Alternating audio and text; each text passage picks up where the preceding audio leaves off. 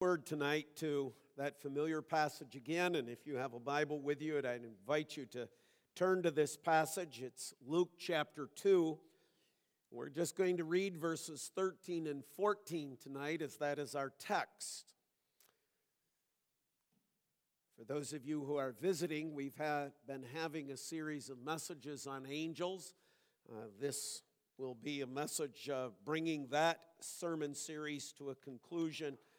Pray that for those of you who have been here, it has indeed been a blessing and perhaps an eye-opening, or perhaps better way of stating it, a scripture-opening experience for you, as we have seen how often in God's Word He makes use of these messengers, these worshipers of His, in so many ways in the lives of God's people, and all for His glory and for His honor.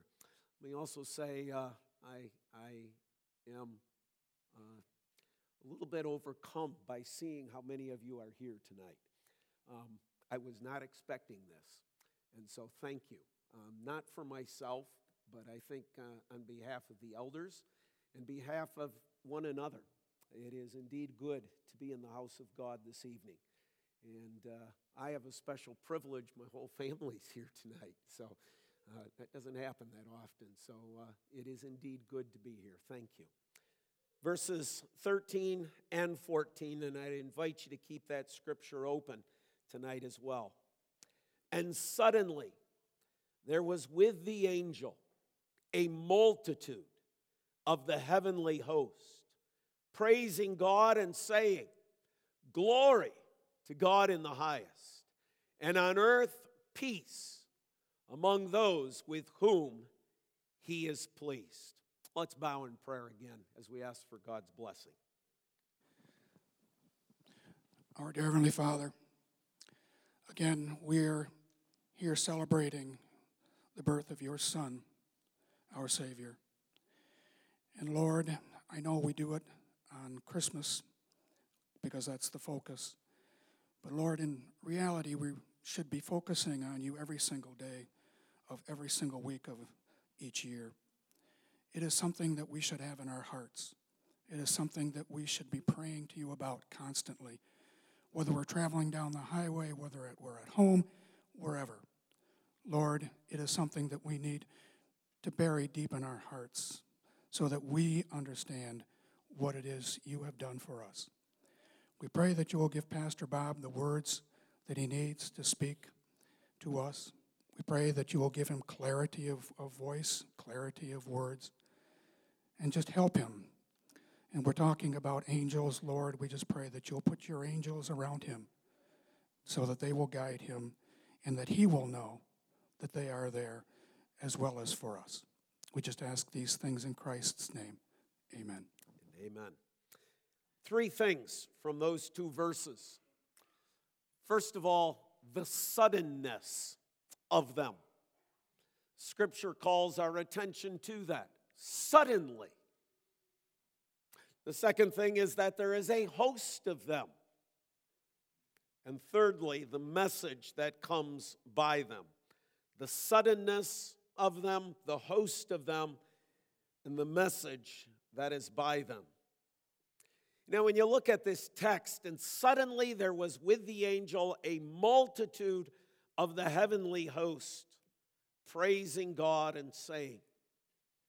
There's a question that kind of comes to mind, especially as we've been going through this series of angels where it seems that suddenly they're making an appearance, whether it's in a jail cell, whether it's in the desert with Christ, whether it's at the Garden of Gethsemane, whether it's at the rock or the tomb, or whether it's at the Mount of Ascension.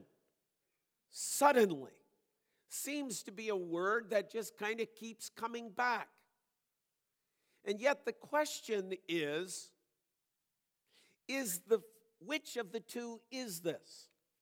Were they there, just unseen?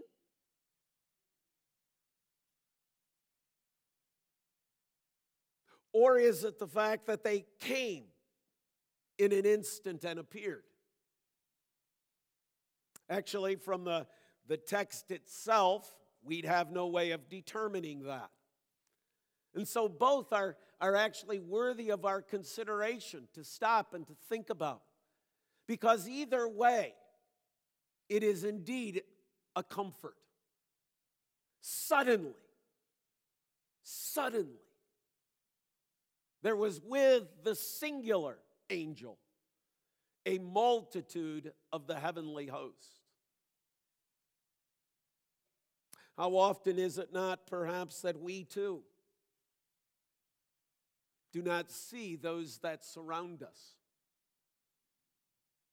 Remember, there is the story in the Old Testament of the prophet who had to pray in regard to his servant that his eyes would be opened, and then his eyes are opened because the prophet had said there are more with us than the enemy that surrounds us, and the servant is mystified by that because he cannot see them. But when his eyes are opened, he sees the host of heaven, and he realizes that which was prior unseen by him existed the whole time.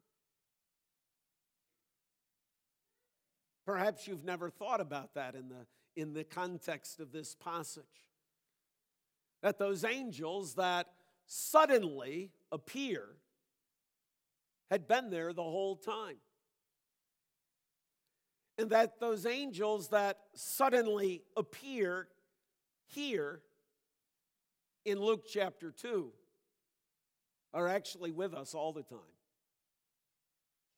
Oh, we don't see them with the human eye because they are those who are beyond time and space. They are beyond our comprehension to fully understand, to fully take in. They're not limited, you see, as we are by this physical human body. They are created beings, spiritual in their being. And so you see, whether it's they're there and the shepherds simply don't see them until the moment that God opens their eyes so that they can behold his messengers.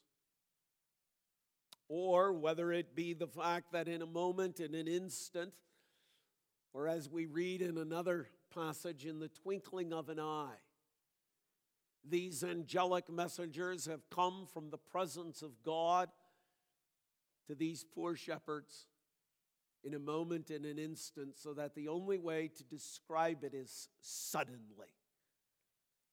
Suddenly. Because you see, they can do such. They can be in heaven at one moment, and they can be here amongst us at another. That is the way that angels work. That is the way that God has created them. That is what God gives them the capability of doing. And what a comfort that is. That as we live our lives from day to day, God gives these angels charge over us. So that what is unseen by us is taking place all the time. Surrounded by a multitude of heavenly hosts. Or in a moment, in an instant, God sending them to us in our lives. What a comforting thought that is. To be a child of God, surrounded by his love and mercy and grace, but as we learned this morning, today a Savior, today a protector, today a guardian, one who will keep, one who will preserve.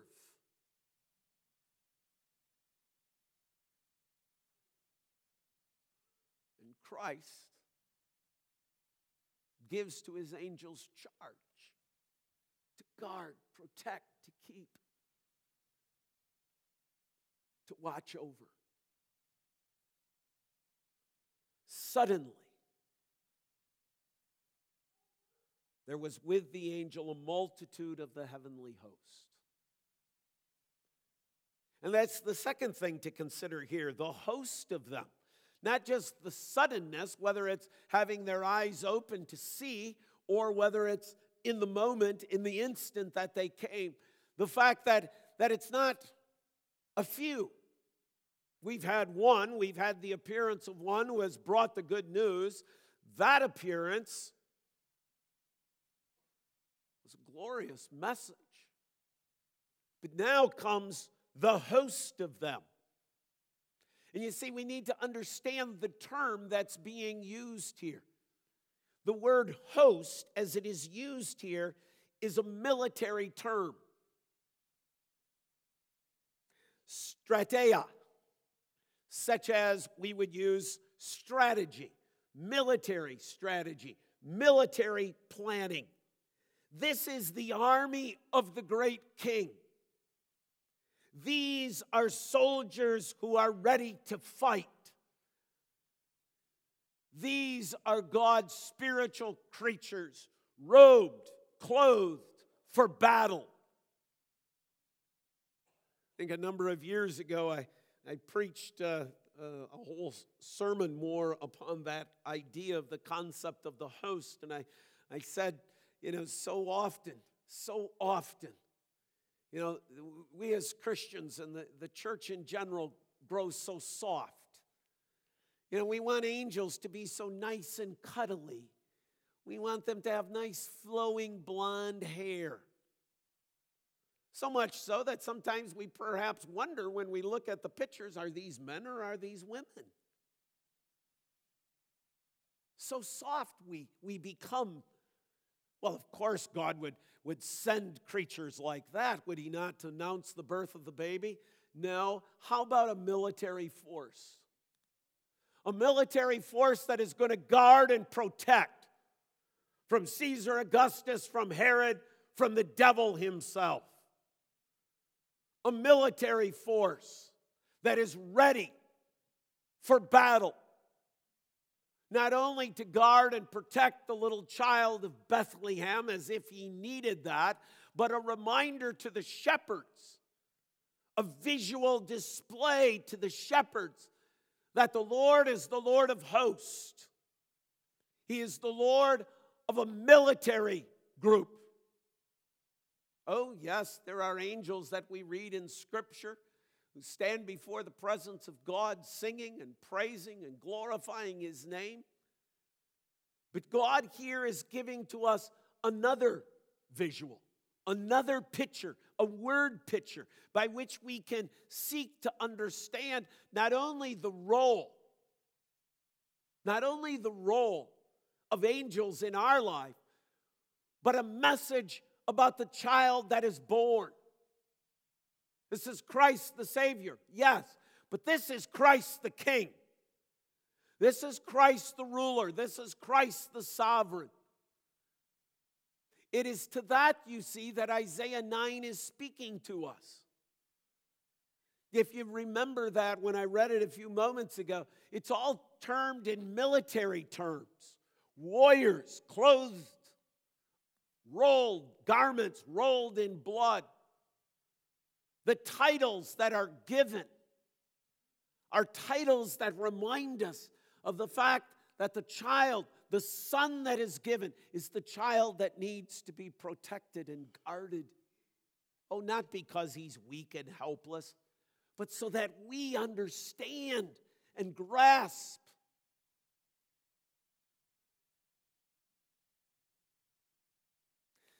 If you think of nations in the world that still have those monarchies, as our brother reminded us of a few weeks ago,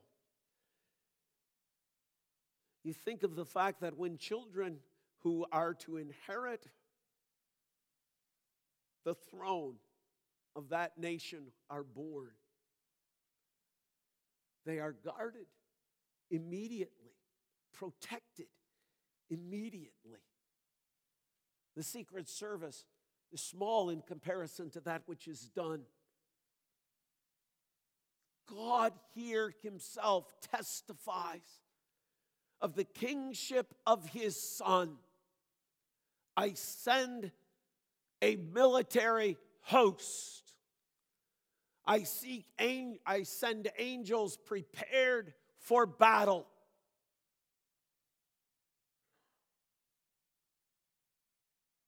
And I send a multitude of them. Notice verse 13 again.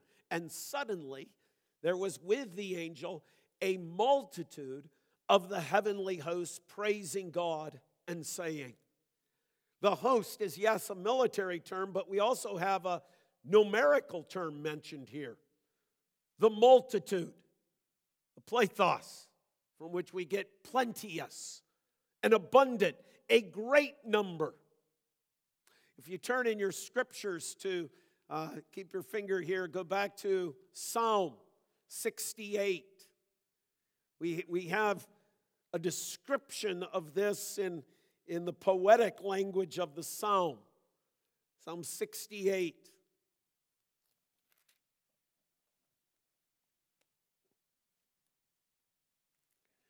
The chariots of God are twice 10,000, thousands upon thousands. The Lord is among them. Sinai is now in the sanctuary. You ascended on high, leading a host of captives in your train and receiving gifts among men, even among the rebellious, that the Lord God may dwell there. Some versions, I believe, use the term, the chariots of God are 10,000 times 10,000. They give the idea more that this is a multiplication problem. So do the math. Take 10,000 times 10,000. What do you get? You know what the number is?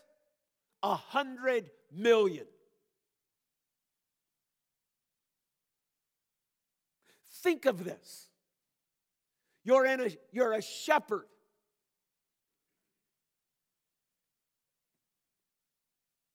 In the fields around Bethlehem. Suddenly, not only is there the glory of God shining around you, not only is there an angelic messenger speaking to you, but then, suddenly, appears this military host. 100 million angels.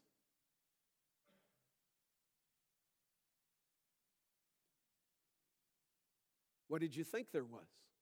What did you think God would send to announce the birth of his son? What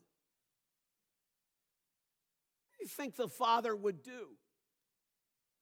Send 10? 100? 1,000? Hebrews chapter 1 contains an interesting text. In Hebrews 1 verse 6, it reads, "And again, when he brings the firstborn into the world," notice the context. When he brings the firstborn into the world, he says, "Let all God's angels worship him."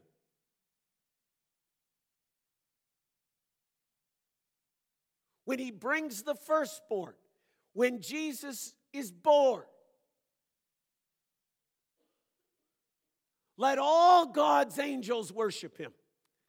See, folks, what we have to stop and consider here is heaven is emptied. God sends all his angels. Go down there, announce the birth of my son. 100 million?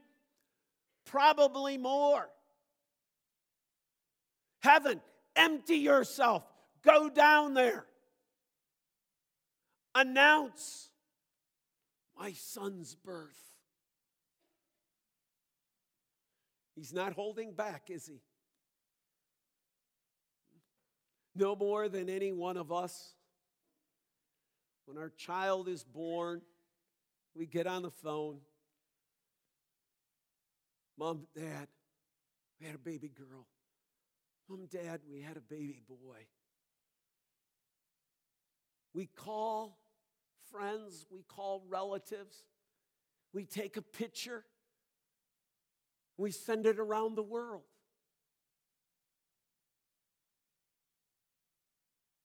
Do you think that the Father who loves his Son with infinite, eternal love was going to do any less?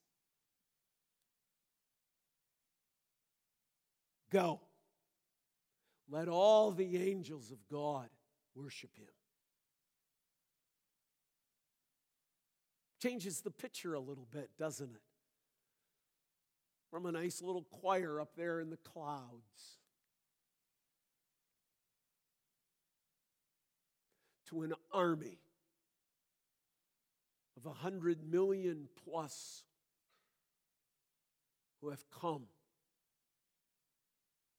to bring glory to the King. What a comfort. See, not only is the suddenness of them a comfort, so is the host of them.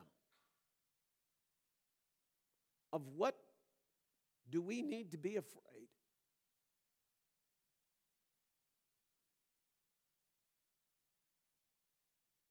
Some president of North Korea? Who is he to the host of heaven?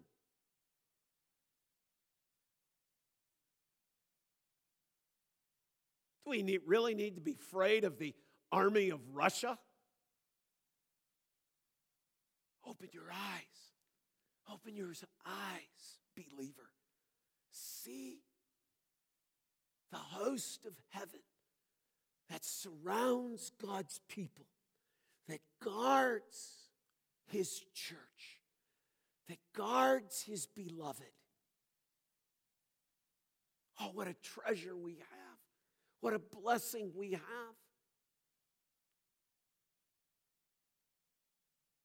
And when the Herods of this world seek to destroy our souls, God says, no way. You cannot touch my beloved ones.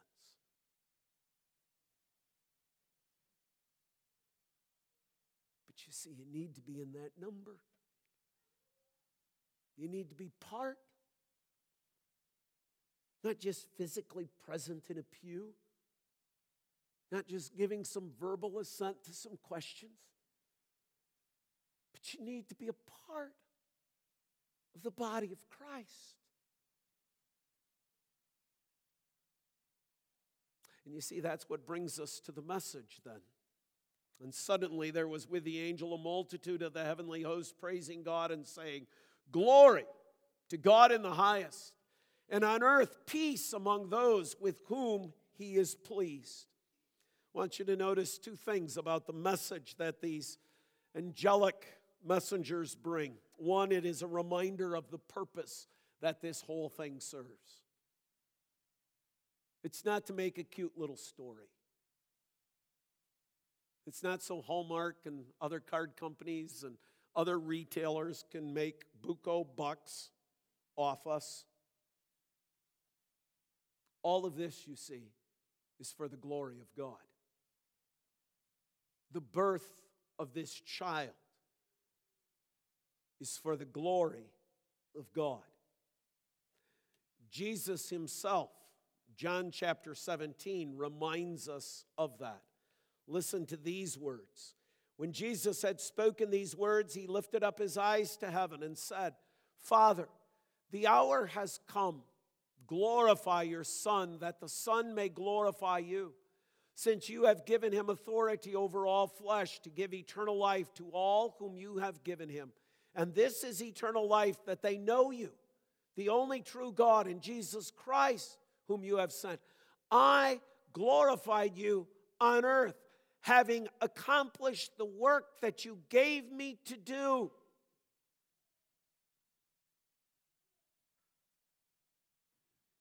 From his birth, it's about bringing glory to the Father. The purpose of his work is to bring glory to the Father. The purpose of his mission is to bring glory to the Father. The purpose of his words is to bring glory to the Father. The purpose of his suffering is to bring glory to the Father. The purpose of his death is to bring glory to the Father. The purpose of his resurrection is to bring glory to the Father. The purpose of his ascension is to bring glory to the Father. The purpose of his reign is to bring glory to the Father. It is no wonder that the angels come with a message, glory to God. This is the purpose of the baby's birth. It is not an event in and of itself. It is not a singular moment in the sense, oh, it's all about the baby being born. No, it's bigger than that. It's wider than that. It's deeper than that. It's about glory to the Father. Glory to God in the highest. And this is the call, you see, that goes out to those who know the peace, who know the favor of God, who know God's grace. We too, you see, are called to that. Just as Christ prays there, Lord, Father, as I have brought you glory. That's why you and I are here. It's not about us. It's not even about our happiness. Not even about our joy. It's about glory to God. So our Westminster Catechisms begin with that great question, right? What is the purpose? What is the purpose of our existence? What is the chief end of man? First words, to glorify God. Why is this baby born? To glorify God. Why did Christ take on flesh? To glorify God. The angels come announcing to us this is the reason that this is happening. And that glory to God is to be in the highest. Commentators are divided on this one. They're divided on whether or not in the highest deals with the location of God. That as God exists in the highest of heavens, as you know, in the Jewish frame of thing, there were 3 levels of heaven. There is the level of heaven in which the birds fly in the heavens. The stars are in the heavens, but then there is the heaven of heavens, the place where God exists. Glory to God in the highest. May the glory that God receives be in the highest. May it reach the heaven of heavens. May the songs of praise reach heaven. But some commentators will tell you it also simply means this in the superlative. That the glory that God is to be given is the glory of our best. We are not to give God weak glory. We are not to give God half-hearted glory. We are not to give God a fainted attempt. We are to give God glory in the highest, in all that we do, in all that we do, in the callings, in our occupations, in our cutting of the board, in the putting up the piece of siding, in the click of the keyboard, in the lesson that is taught, in the food that is prepared, in the child that is raised, in the math that is done, that we do all to the very best, into the superlative, in the highest, that God deserves the greatest of praise that can be given. Glory to God in the highest is the message of this army of 100 million plus.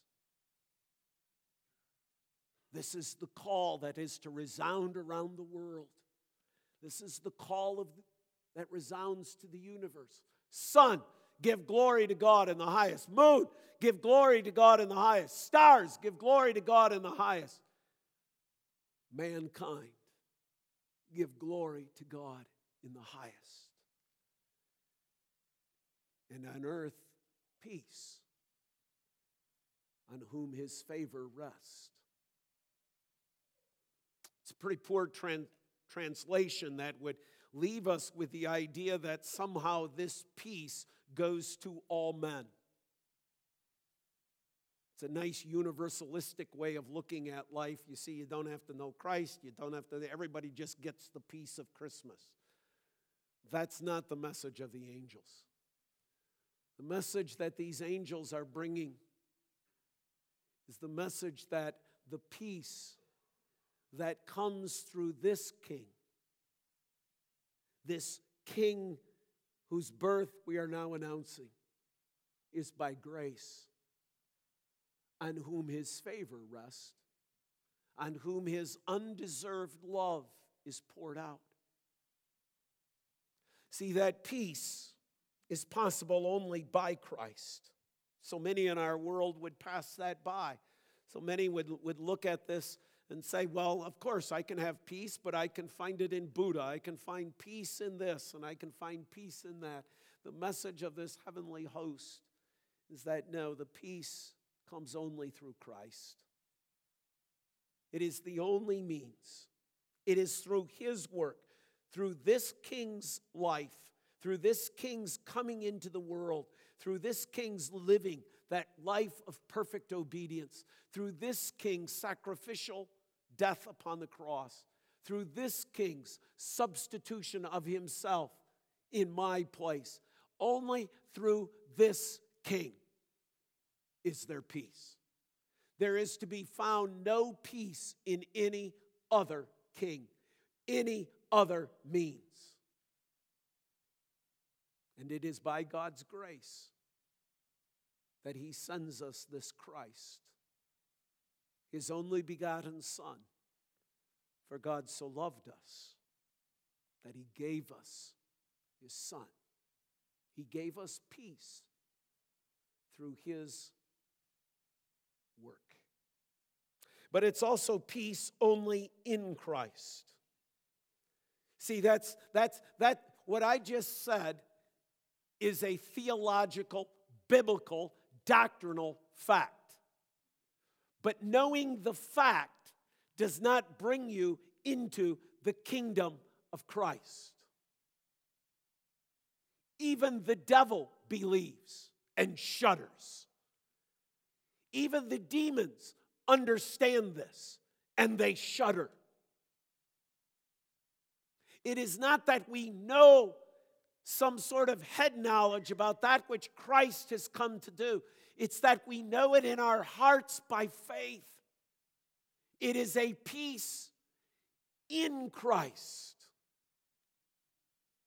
in our relationship with Christ, through the faith that God gives to us by grace, because faith is a gift from God. This too is grace. And so the question we have to ask ourselves again is, have we gone to Bethlehem? Have we gone to Bethlehem and see the child? See the baby that has been born? Have we been there in faith, trusting, this is my Savior, this is my Lord, this is the one who died in my place, this is the one who has fully paid for all of my sin? Brothers and sisters in Christ, how many there are in this world who are going to pause tomorrow. They'll gladly take the holiday. They'll gladly not show up to work. They'll gladly say something about this is Christmas, and they have no concept who it is that's in that manger. But you do you not, brother and sister in Christ? You know You know this is no ordinary child. You know that this is Christ the King. This is Christ the King of peace. And he rules and he reigns your heart and your life. And God says, now you and I are at peace. For he has broken down the dividing wall of hostility. He has reconciled us to the Father. So that regardless of what other calamities are going on, it's probably you go to family gatherings tomorrow and you have to sit through it all again, all the family turmoil and chaos and all this stuff that goes on. You have peace. You have peace with your Father in heaven because of the babe, King of Bethlehem. It is peace by Christ, it is peace in Christ, and it is peace only through Christ. It is Christ who says, when I go, I'll send you my Spirit. And when the Spirit comes, we acknowledge in Galatians that Paul says the gifts of the Spirit are these: love, joy, and peace. That peace is the relationship peace. And that is the promised gift of Christ, who is indeed the Prince of Peace, the King of Peace, who is able to guard and protect and to keep that peace. 100 million armed angels remind us that he's able to keep the peace. Remember when we went in a number of years ago under the first George Bush? We went into Iraq. We got rid of that Revolutionary Guard. We got rid of Saddam Hussein. Were we able to keep the peace? Well, let's think about the 3,000 men and women who have died since then. Were we able to keep the peace? How many of our brothers and sisters in Christ have been tortured and killed? Were we able to keep the peace? No. No government, no human government, no human being. But you see, you and I are members of another kingdom. A kingdom whose king keeps the peace. What a blessing it is to hear the angels say, "Glory to God in the highest, and on earth peace, on whom his favor, his grace rest." Let's bow in prayer. Father, we do thank you for the gift of your Son, the gift of our Savior, Jesus Christ. Lord, as we celebrate this glorious incarnation, we would ask again, Father, that you would open our hearts, open our minds to the truth of the babe of Bethlehem, the King of peace, in whom we live and move and have our being forever and ever and ever. And all God's people say, amen. Let's stand.